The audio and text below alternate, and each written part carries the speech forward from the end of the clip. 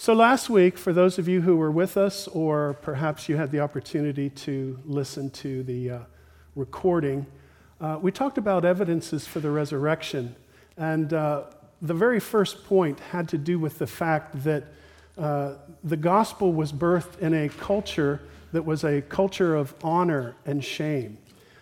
You can still see that type of culture today if you go to the Middle East or if you go to the Far East. We're not as familiar with it here in the Western world. But I shared just briefly about that to give some context. And I want to take off of that point this morning, and I want to explore this idea of honor and glory as it's found in Scripture, particularly as it occurs in the book of Romans.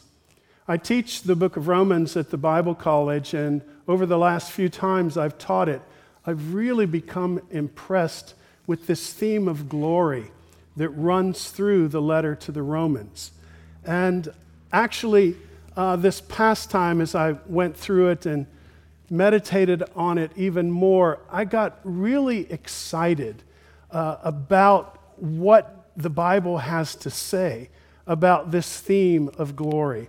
And I hope you'll be blessed as we look at it this morning.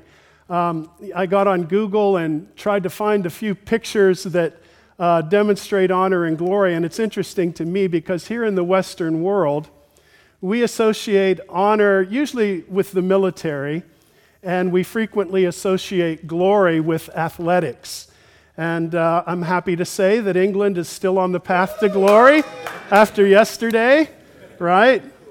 But I want to talk about glory of another sort as we get into the message today. So what I'm going to do, first of all, is begin with a little bit of background. So the first thing I want to do is put up the quote that I had put up last week, and it has to do with the honor culture of the ancient world. So in case you weren't here, or just to refresh your memory, let me read this quote to you. A person born into first century Mediterranean culture was led from childhood to seek honor and to avoid disgrace. Honor comes from the affirmation of a person's worth by peers and society, awarded on the basis of an individual's ability to embody the virtues and attributes his or her society's values. So again, in the ancient world, it was important to be part of an honorable family, to be considered an honorable individual. So if you wanted to have any kind of quality of life, this concept of honor was very significant. Now, again, just let me paint a little more background before we get into the book of Romans. I want to note that in the Old Testament, the word for glory also means honor. So you have a Hebrew word, and depending on context, it can be translated either as glory or honor. Now, the New Testament uses two different words, but they're close synonyms. And we can put it this way. Whatever is glorious is obviously worthy of honor. And the pursuit of honor will lead to glory. So hopefully you can see the connection that even though they're slightly different concepts, they're certainly connected to one another. And in some places, they're synonymous. Now, in the ancient world, this desire and need to be seen as an honorable individual actually created an atmosphere of competition. And I want to read to you a couple of passages from the Gospel of Mark, so before we get to Romans, again, just helping to set the background for this. You may have wondered as you've read through the Gospels and you come upon certain stories where the disciples begin arguing about who's the greatest. So let me read to you one here from Mark chapter 9, verses 30 to 34. You're welcome to follow along if you'd like. So Mark 9, beginning with verse 30, "Then they departed from there and passed through Galilee, and he did not want anyone to know it. For he taught his disciples and said to them, 'The Son of Man is being betrayed into the hands of men, and they will kill him, and after he is killed, he will rise the third day.' But they did not understand this saying and were afraid to ask him." You might remember we read this last Sunday. Verse 33, then he came to Capernaum, and when he was in the house, he asked them, what was it you disputed among yourselves on the road? But they kept silent, for on the road they had disputed amongst themselves who would be the greatest. Now, I find a lot of irony in that. Here Jesus is talking about being handed over and killed and going to rise on the third day, and yet on the way they're not worried about Jesus being handed over or being killed. They're all concerned about their honor and who's going to be considered the greatest. Now, if we look over at chapter 10, I won't read this entire passage, but verses 32 through 35 is much the same. Jesus again begins to talk about his approaching death and how they're going up to Jerusalem and he's going to be killed, but on the third day he'll rise again. And no sooner does Jesus finish talking, and the mother of James and John comes up and says, Lord, I want you to grant that my sons may sit one on your left hand and one on your right hand in the kingdom. And all of the other disciples get upset that James and John's mother has come up to ask these positions of honor in the kingdom for them. And of course, Jesus then says, you really don't know what you're asking, and are you willing to be baptized with the baptism that I will be baptized with? And they say, yes, Lord, we are, not really knowing what that is, I'm sure. And he says, you will be baptized with the baptism I'm baptized with, speaking of the suffering that Jesus is about to go through and that the apostles will later experience. But he says, really, it's not about what the Gentiles do in lording authority over people, but the Son of Man came to serve and to be a servant of all, and the greatest in the kingdom will be a servant. This is an important word to the disciples because, again, in the ancient world, people want to be considered honorable. And they will even compete for honor, as we see the disciples doing here. Who's going to be the greatest? Who gets to sit next to Jesus in the kingdom? And so there's this constant atmosphere of competition in the ancient Roman world of the first century.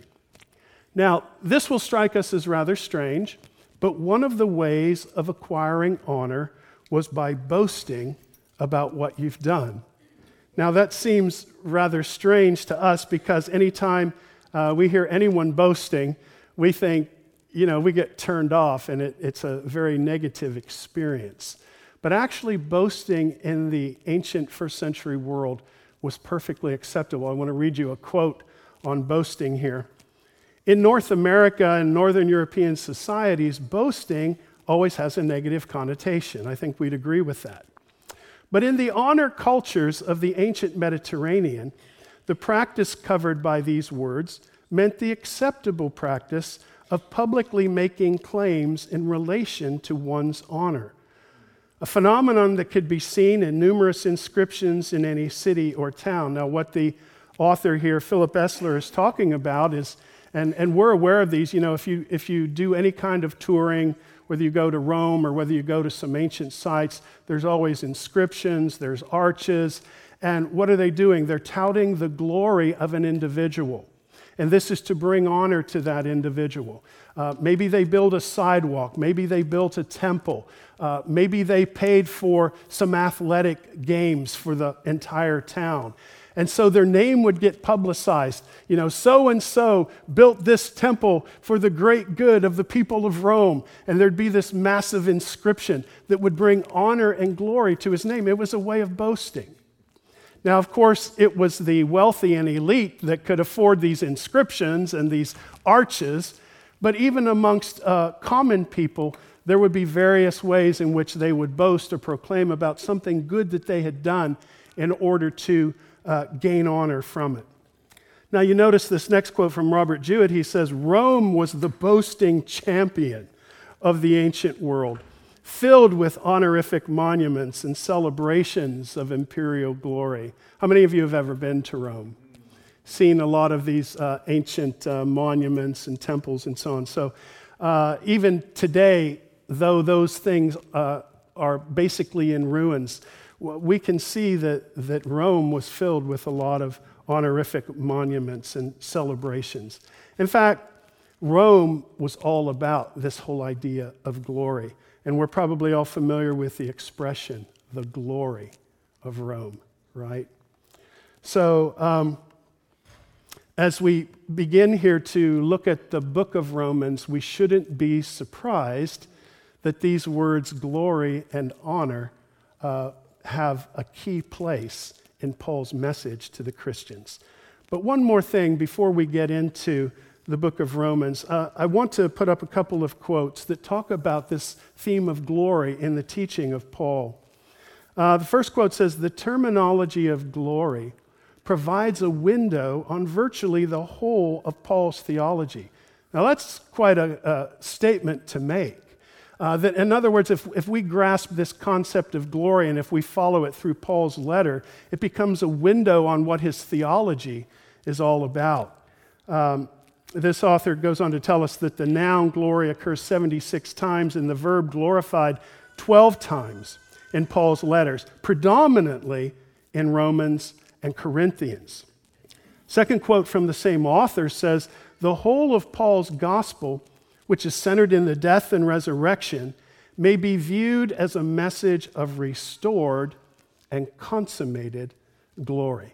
So if you live in a culture that is all about honor and all about seeking glory, particularly if you live in the capital city, where glory is one of the main things that everyone is after in the capital of Rome, then these words would be buzzwords. They would be words that people would be very familiar with, and when you use the words honor and you use the word glory, it would prick the ears of the people, and they would want to listen in to what's being said. Well, my strategy for the rest of the lesson is I'm going to walk us through various passages in Romans.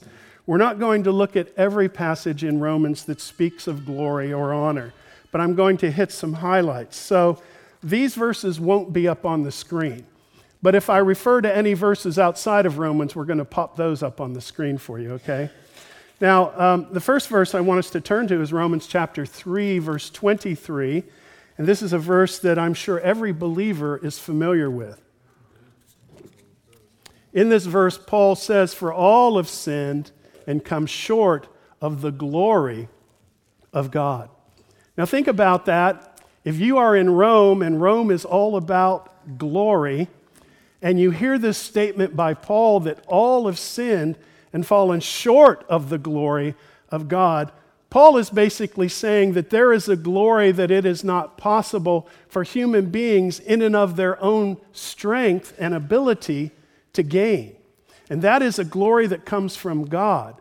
And everyone falls short. Why do they fall short? He says, because all have sinned. To put this perhaps in more modern terms, maybe we don't relate as much to the concepts of honor and glory, but we certainly relate to the idea of wanting to be considered significant, wanting to feel worthwhile. We want our loved ones and our friends to think of us as valuable people. We want to be considered as valuable contributors to a society. And so there is this sense of self-worth that we all desire, but we all struggle with it, don't we? Because when we really stop and think about ourselves, we realize we have thoughts that are bad thoughts. We realize we've said things that are wrong and have hurt other people. We realize that we've done things that are evil.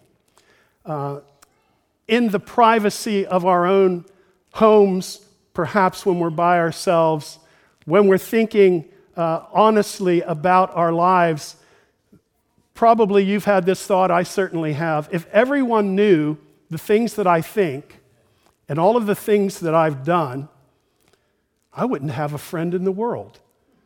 Nobody would like me. See, that's a struggle with self-worth because we know deep down inside that we're not worthy.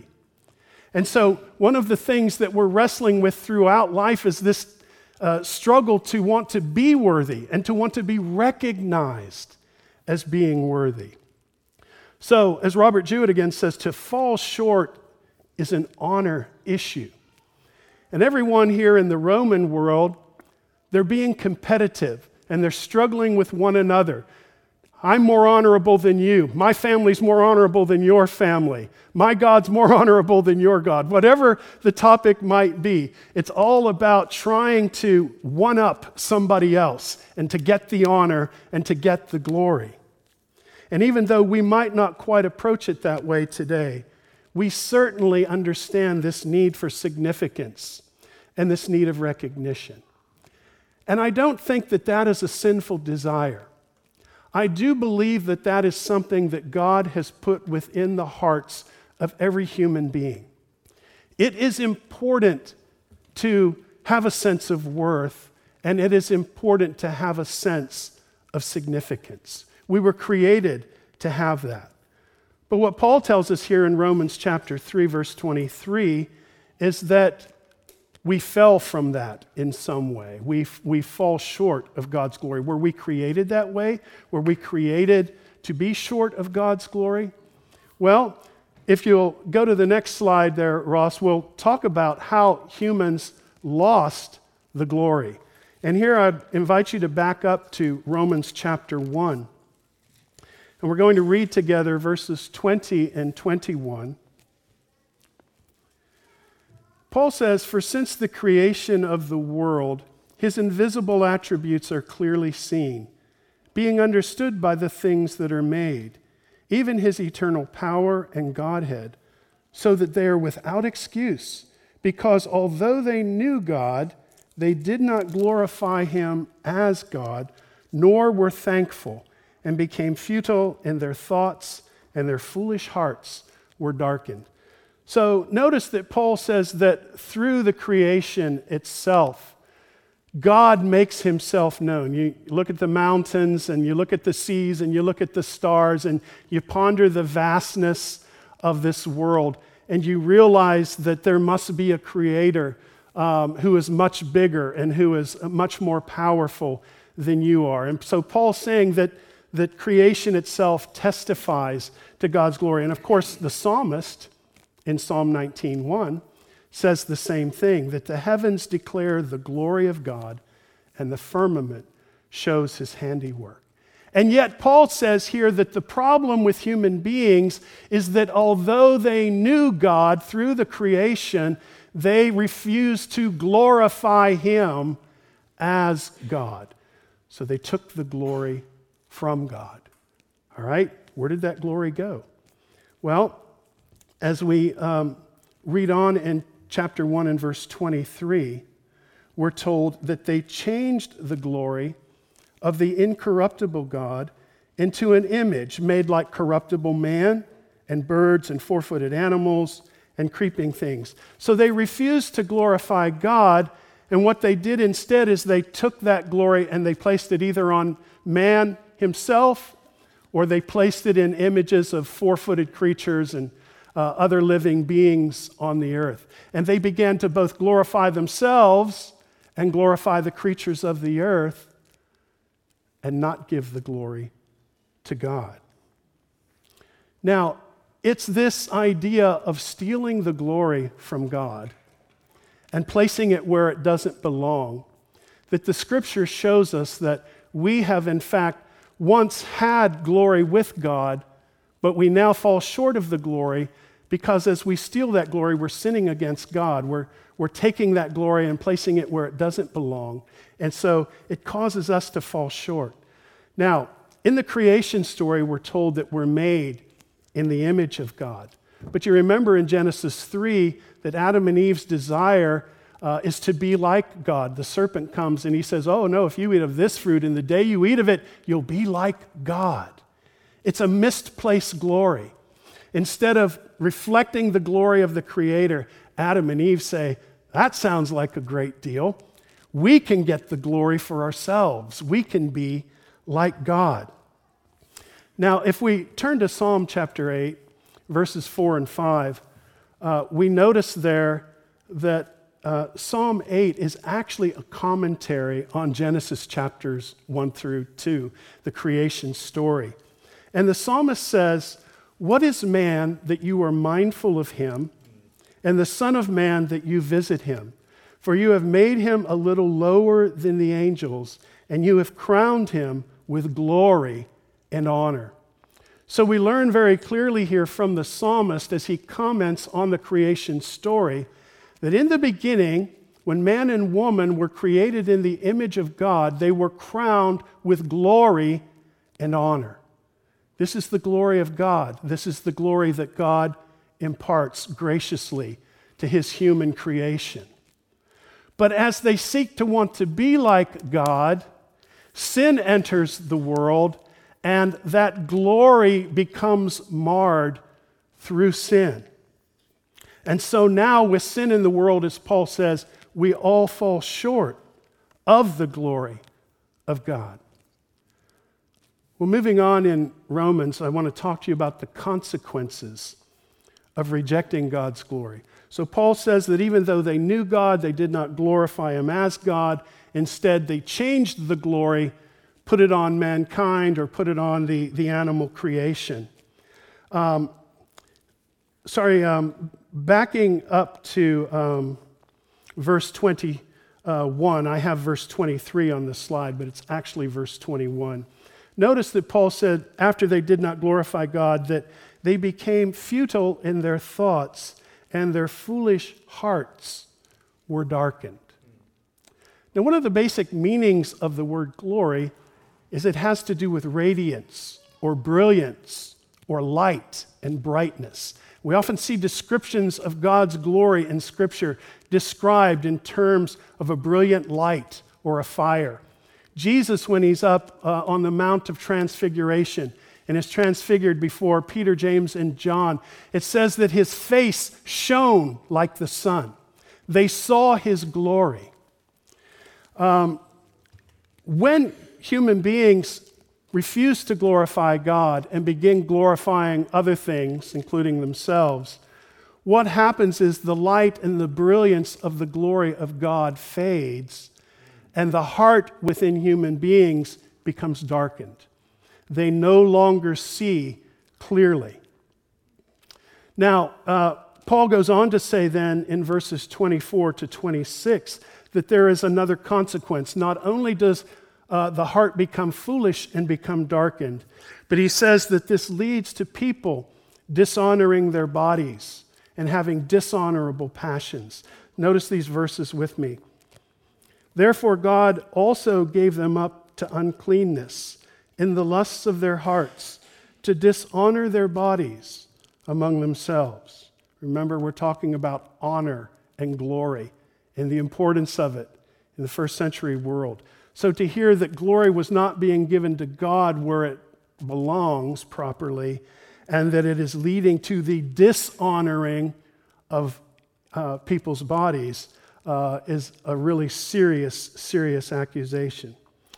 Verse 25, who exchanged the truth of God for the lie and worshiped and served the creature rather than the Creator, who is blessed forever. Amen. For this reason, God gave them up to vile passions, for even their women exchanged the natural use for what is against nature. So Paul says the consequences of not glorifying God and putting the glory where it belongs results in a darkened heart, and it also results in us dishonoring our own bodies. So those are the grave consequences of it. Now the irony is, if we think back to Genesis 1 again, verses 26 to 28, the irony is that though we were made in the image of God and had his glory bestowed on us, we've exchanged that glory for an inferior glory, a glory about ourselves, a glory about the creation. And therefore, we are ever in a pursuit for glory and honor, which never fully satisfies us. We might put it in the sense of we're always in the pursuit of feeling worthy, feeling important, being significant. And we can never seem to get enough affirmation. It only takes one negative word, right? Or one negative action. Oh, and here we go with feelings of worthlessness again. This pursuit of human honor and glory will always end up frustrating us. We were designed to bear the glory of God. But because we did not glorify God, We lost the glory. We fell short of the glory. Our foolish hearts were darkened, and we've become dishonorable in our actions. Now, there is an answer, of course, to this, and this is part of the good news or the gospel. But before we continue on in Romans, I want to turn you back. You don't have to turn there. I'll have the passage here on the screen. But I do want to turn you back to 1 Samuel. Now, in 1 Samuel chapter 2 and verse 30, we have this expression, "Those who honor me, I will honor." Remember that the Hebrew word can mean either honor or glory. And so in this context, we could translate it as, "Those who glorify me, I will glorify." Now, this is the solution to the never-ending quest for glory and honor. Not seeking our own glory, but seeking the glory and honor that comes from God. That is the only way we can truly be satisfied. After all, human glory, human honor always fades, right? I mean, even if England wins the World Cup, in 4 years from now, who's going to care? It's all going to be about who's winning that year. Honor and glory in this world are not permanent. But the glory that comes from God is a glory beyond this world. And it's a glory that's everlasting. And therefore, it's the only glory that can truly satisfy. Now, the context here in 1 Samuel, chapters 2 through 4, concerns Eli and his sons. And what are they doing? Well, if we had time to go through the passage, we'd learn that they are actually stealing the glory from God. Eli's and his sons' attempt to steal God's glory obviously results in failure.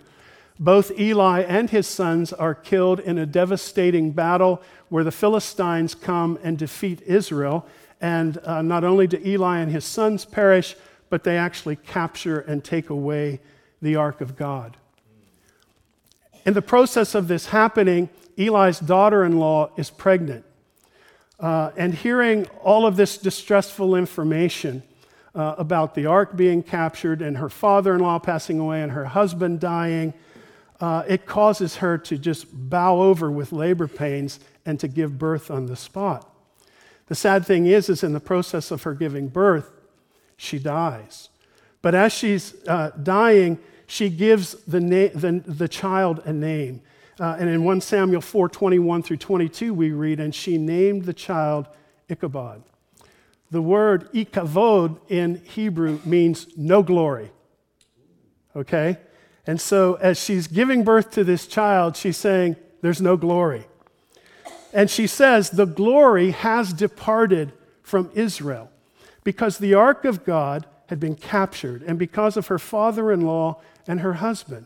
And she said, the glory has departed from Israel, for the ark of God has been captured. Whenever mankind attempts to steal or rob God of his glory, it always has dire consequences. We could literally say that the ministry of Eli and his sons died on that day because they died on that day. And the glory actually departed from Israel on that occasion. The reason that no earthly amount of glory and honor can satisfy us is because we were created to share in God's glory. Now, back to Romans, and let's talk a little bit about the solution that Paul says that the gospel offers for this need and desire for honor and glory. If we go back to chapter 3, we've read 3:23, for all have sinned and fallen short of the glory of God. Verse 24 begins with the grace of God and the sacrifice of Jesus. And this is the solution to our problem. So I want to read this verse and then talk about this solution. He says in verse 24 of chapter 3, being justified freely by his grace through the redemption that is in Christ Jesus. And he goes on to describe how God had set Jesus forth as a propitiation by his blood, to demonstrate his righteousness, and how he has justified those who have faith in Jesus Christ. It is the sacrifice of Christ that mends the broken relationship between human beings and God, right? And so it is the sacrifice of Jesus that washes away sin. And remember, because all have sinned, they've fallen short of the glory. If the sin is washed away, then it is possible again to receive the glory that God intended us to have from the beginning. Now, Paul goes on to say that our response, our way of accepting this sacrifice and having our sins forgiven is, of course, faith. Read with me now Romans 3, verses 27 and 28, and you're going to see where this whole idea of boasting comes in that I talked about at the beginning of the message. Where is boasting then? It is excluded. By what law? Of works? No, but by the law of faith. Therefore, we conclude that a man is justified by faith apart from deeds of the law. So, you ever wonder as you're reading through Romans chapter 3, what's this whole thing about boasting? Why does Paul bring that up? Well, if you understand the cultural context that he's writing in, you know that there is this competition for honor. And one of the ways to gain honor is through boasting. So to make you think well of myself, I'll do some good deed and then I'll brag about it, and everyone will run around town and say, oh, what a great person Randy is because he did such, and that will bring honor to me, right? Paul says, look, if we've all sinned and fallen short of the glory of God, then there's nothing as human beings that we can do to attain that glory. No amount of boasting, no amount of good deeds or good works or things said or done will ever allow us to achieve the glory of God that we lost in creation. But the good news, Jesus died as an atonement for your sins. And if you have faith in Jesus, it wipes away your sin. Your sin's what causes you to fall short of God's glory, and you can once again begin to be a participant in that glory. Now, Paul gives the example of Abraham in Romans chapter 4, and he's talking about how through faith Abraham received God's righteousness, correct? Now, I want to take you down to chapter 4 and verse 20 because there's a connection here between faith and glory. Speaking of Abraham and believing in God's promises, it says, he did not waver at the promise of God through unbelief, but was strengthened in faith. Now catch this, giving glory to God. Remember that in the beginning, our problem was, although we knew the Creator, we did not glorify Him as God. Faith is the channel or the avenue that leads us back to God being glorified. You say, well, how is that? Because the gospel teaches us again that it's not through our own efforts or through our own abilities that we can achieve the glory of God. Our sins have caused us to fall short. But through the sacrifice of Jesus, our sins have been removed so that we can experience the glory. Who are we giving the credit to? Look what I did? No, where is boasting, Paul says? It's all about faith. And what does faith do? Faith puts the focus back where it belongs. Thanks be to Jesus, who was crucified and died for me, whose blood was shed. And through believing in His name, I have my sins forgiven. Right? So the glory goes back to God. So faith is the avenue by which God becomes glorified. And as God is glorified, what is it that He's promised us? I will honor those who honor me, right? And so as we give glory to God, the glory is able to flow back in our direction. Now, there's another way in which Paul also talks about a practical way in which we give glory to God. And for this, I need to flip to the end of the letter of Romans, I invite you to go over to Romans chapter 15. We're going to look at verses 6 and 7 in just a moment. But remember, the response of faith brings an end to the competitive spirit. We're no longer competing for honor as we realize that the only boast that we have is in what Christ has accomplished for it. So now I'm not worried about being better than you. I'm not worried about putting you down so that I can look better, because I realize that we're all sinners and we've all come to the cross and we've all received the gift of God's grace and forgiveness through the blood of Jesus, right? I also realize then that God has blessed me with the opportunity to once again experience His glory. And so as brothers and sisters, as a family of God who've been saved by the common blood of Jesus Christ, Paul says in chapter 15 and verse 6, that you may with one mind and one mouth glorify the God and Father of our Lord Jesus Christ. Therefore receive one another just as Christ also received us to the glory of God. Now what's the context here? Well, back in chapter 14, Paul was talking about a problem that the Christians in Rome had with one another. They were judging and despising each other. There was division within the Christian congregations in Rome. And Paul rebukes them for it. And what he tells them to do is to welcome one another, and that the stronger are to look out for the weaker, and so on. And they're to bear one another's burdens, etc.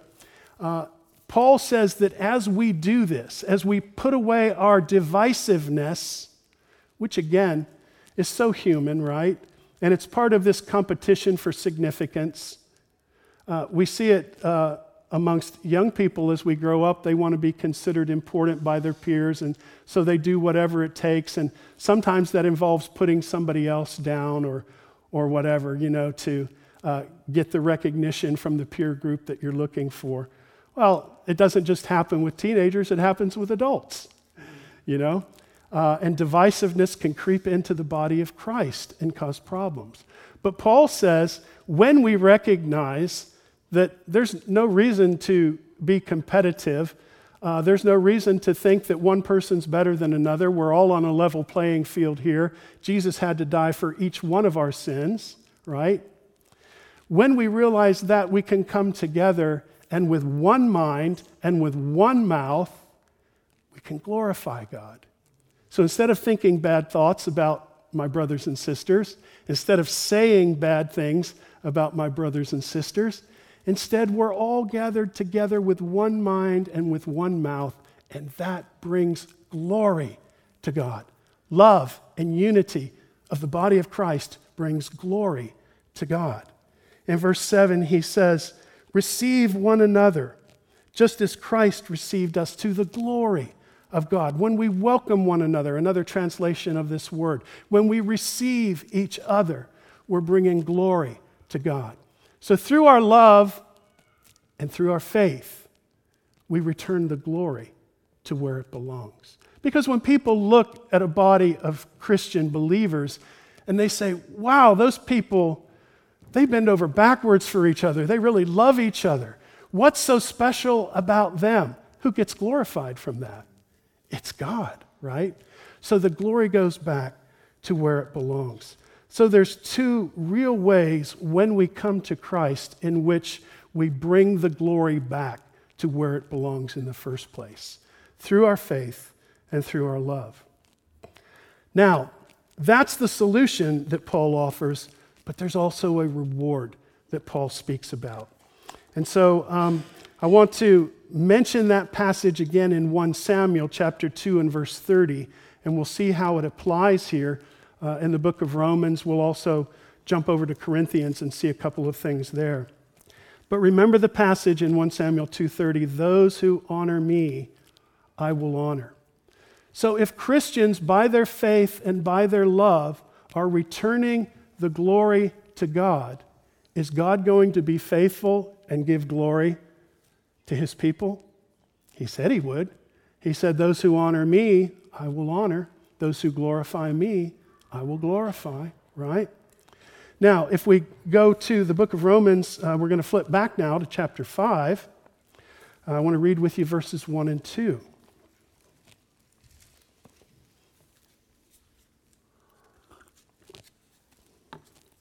Therefore, having been justified by faith, we have peace with God through our Lord Jesus Christ, through whom also we have access by faith into the grace in which we stand, and rejoice in the hope of the glory of God.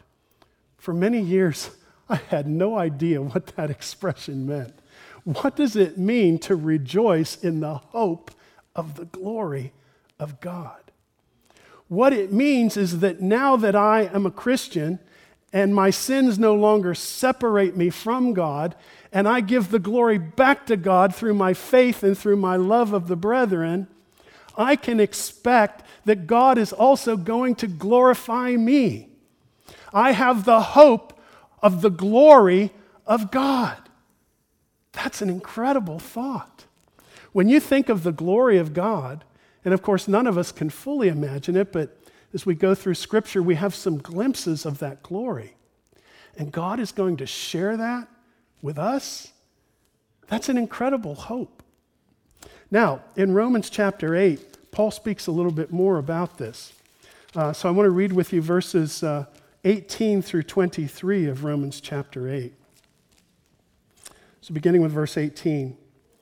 For I consider that the sufferings of this present time are not worthy to be compared with the glory which shall be revealed in us. The glory that will be revealed in us.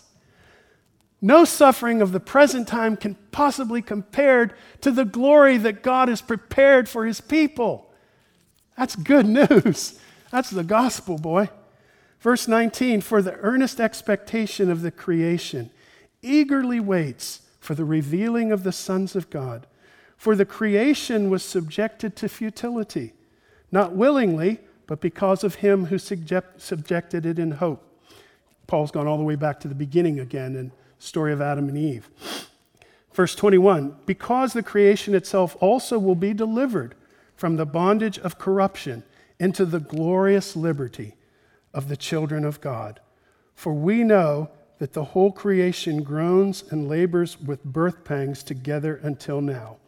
Not only that, but we also who have the first fruits of the Spirit, even we ourselves groan within ourselves, eagerly waiting for the adoption, the redemption of our bodies. So Paul's talking about the end times there, isn't he? And he's saying in this present world, there's suffering. There are trials, but the suffering that we're going through now is nothing to be compared to the glory that will be revealed in us.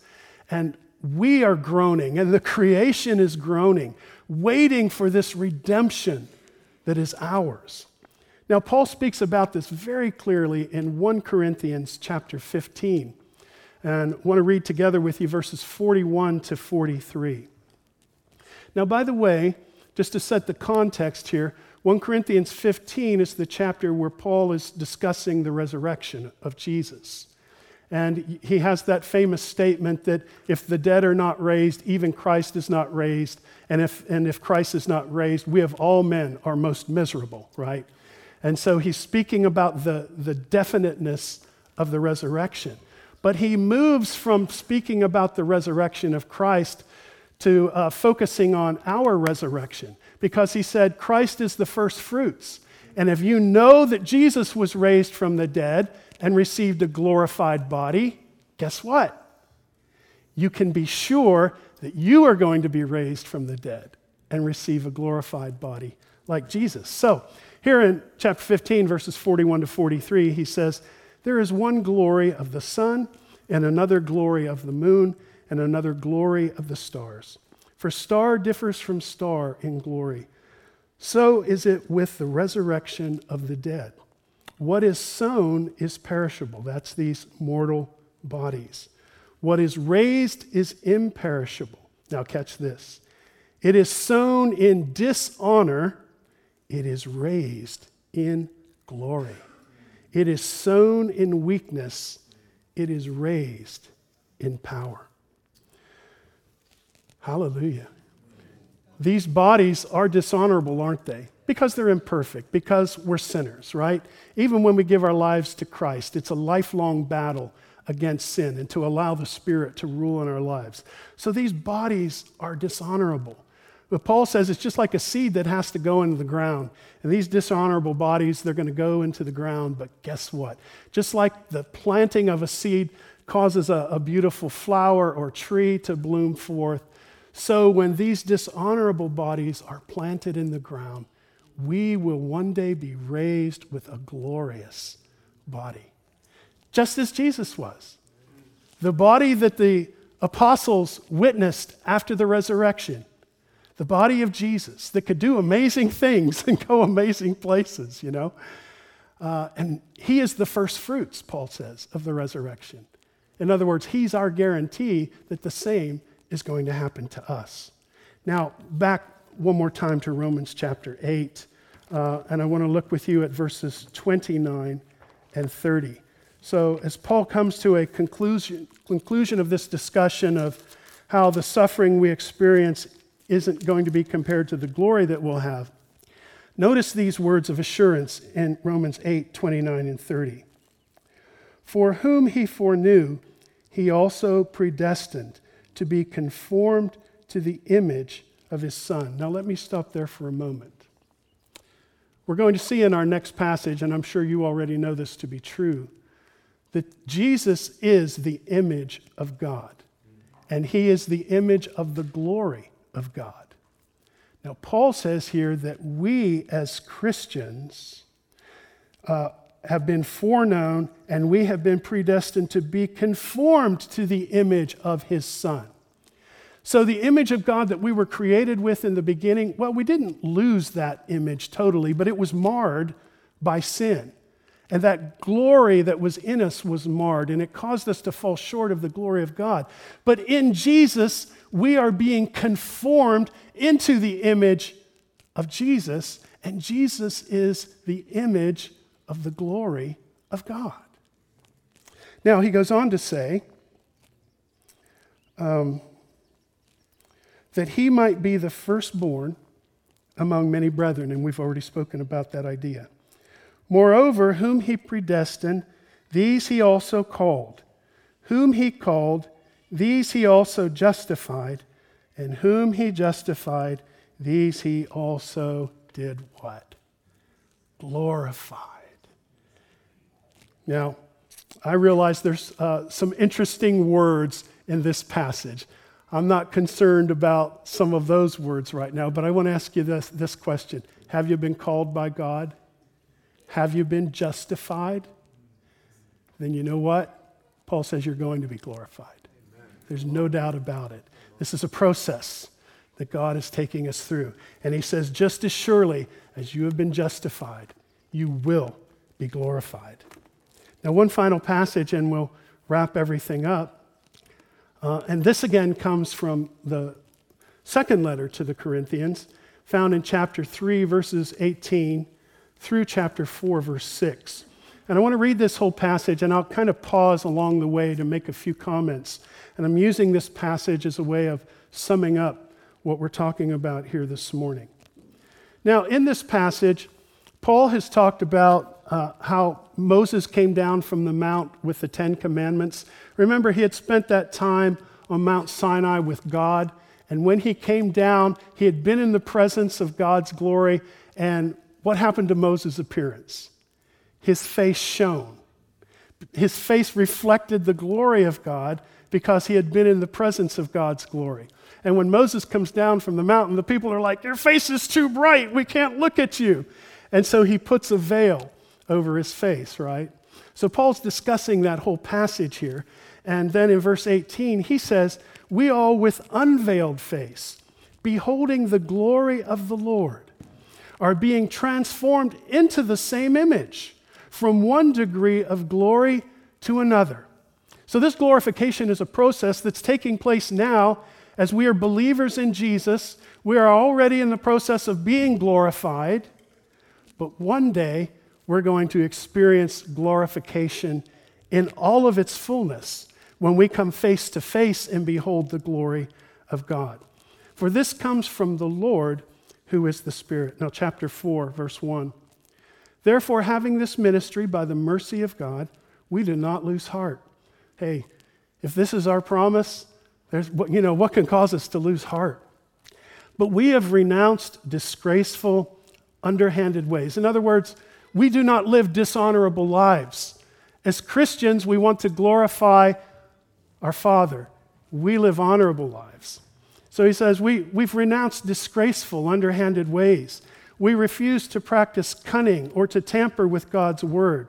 But by the open statement of the truth, we would commend ourselves to everyone's conscience in the sight of God.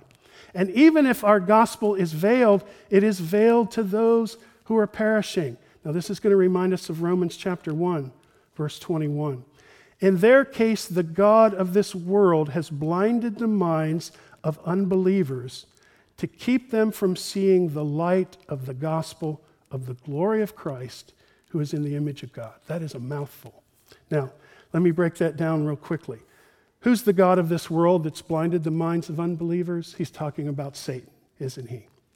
Remember how Paul said that even though people knew God, they didn't glorify him as God, and it caused what? Their foolish hearts to become darkened.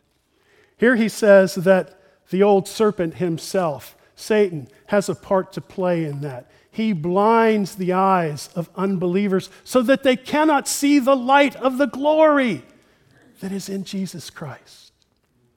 But when that veil is lifted through the power of the Spirit drawing us to the Father, we begin to see the light. We accept the gift of Jesus as our sacrifice and our Savior, and the glorification process begins. So, he says that to keep them from seeing the light of the gospel of the glory of Christ, who is the image of God. We spoke about how Christ is God's perfect image. He's what we should have been from the beginning had we never sinned, right? For what we proclaim is not ourselves. Again, we're not boasting about ourselves. We're not competing for anything anymore. It's all about Jesus. It's all about the Lord. But Jesus Christ as Lord, with ourselves as your servants for Jesus' sake. And here's the grand conclusion. For God who said, let light shine out of the darkness, where did that occur? Genesis 1, right?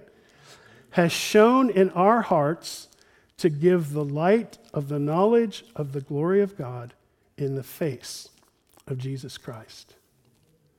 Brothers and sisters, we have literally a glorious future ahead of us.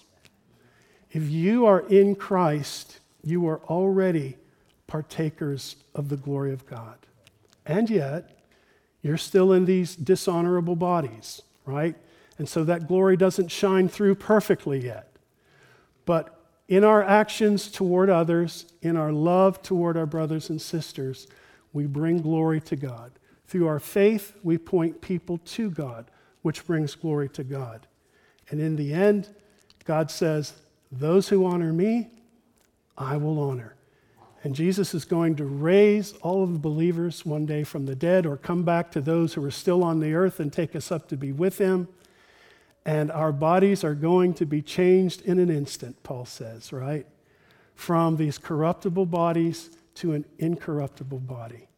One day, we are going to experience the glory of God in all of its fullness. Do we deserve any of that? Absolutely not. Doesn't that just make you fall more in love with who God is? That he is not only willing to save us, but he says, I don't want all this glory for myself. I want to share it with you. I want to glorify you. Listen, if that doesn't help your self-esteem, then there's really nothing that can. But if you're trying to find self-worth in this world, and if you're trying to make yourself more important, guess what? You're always going to be frustrated. But if you surrender to Jesus Christ and give God the glory he deserves, he will fill you with his glory, and you'll never need to thirst again for worth or significance. Praise God.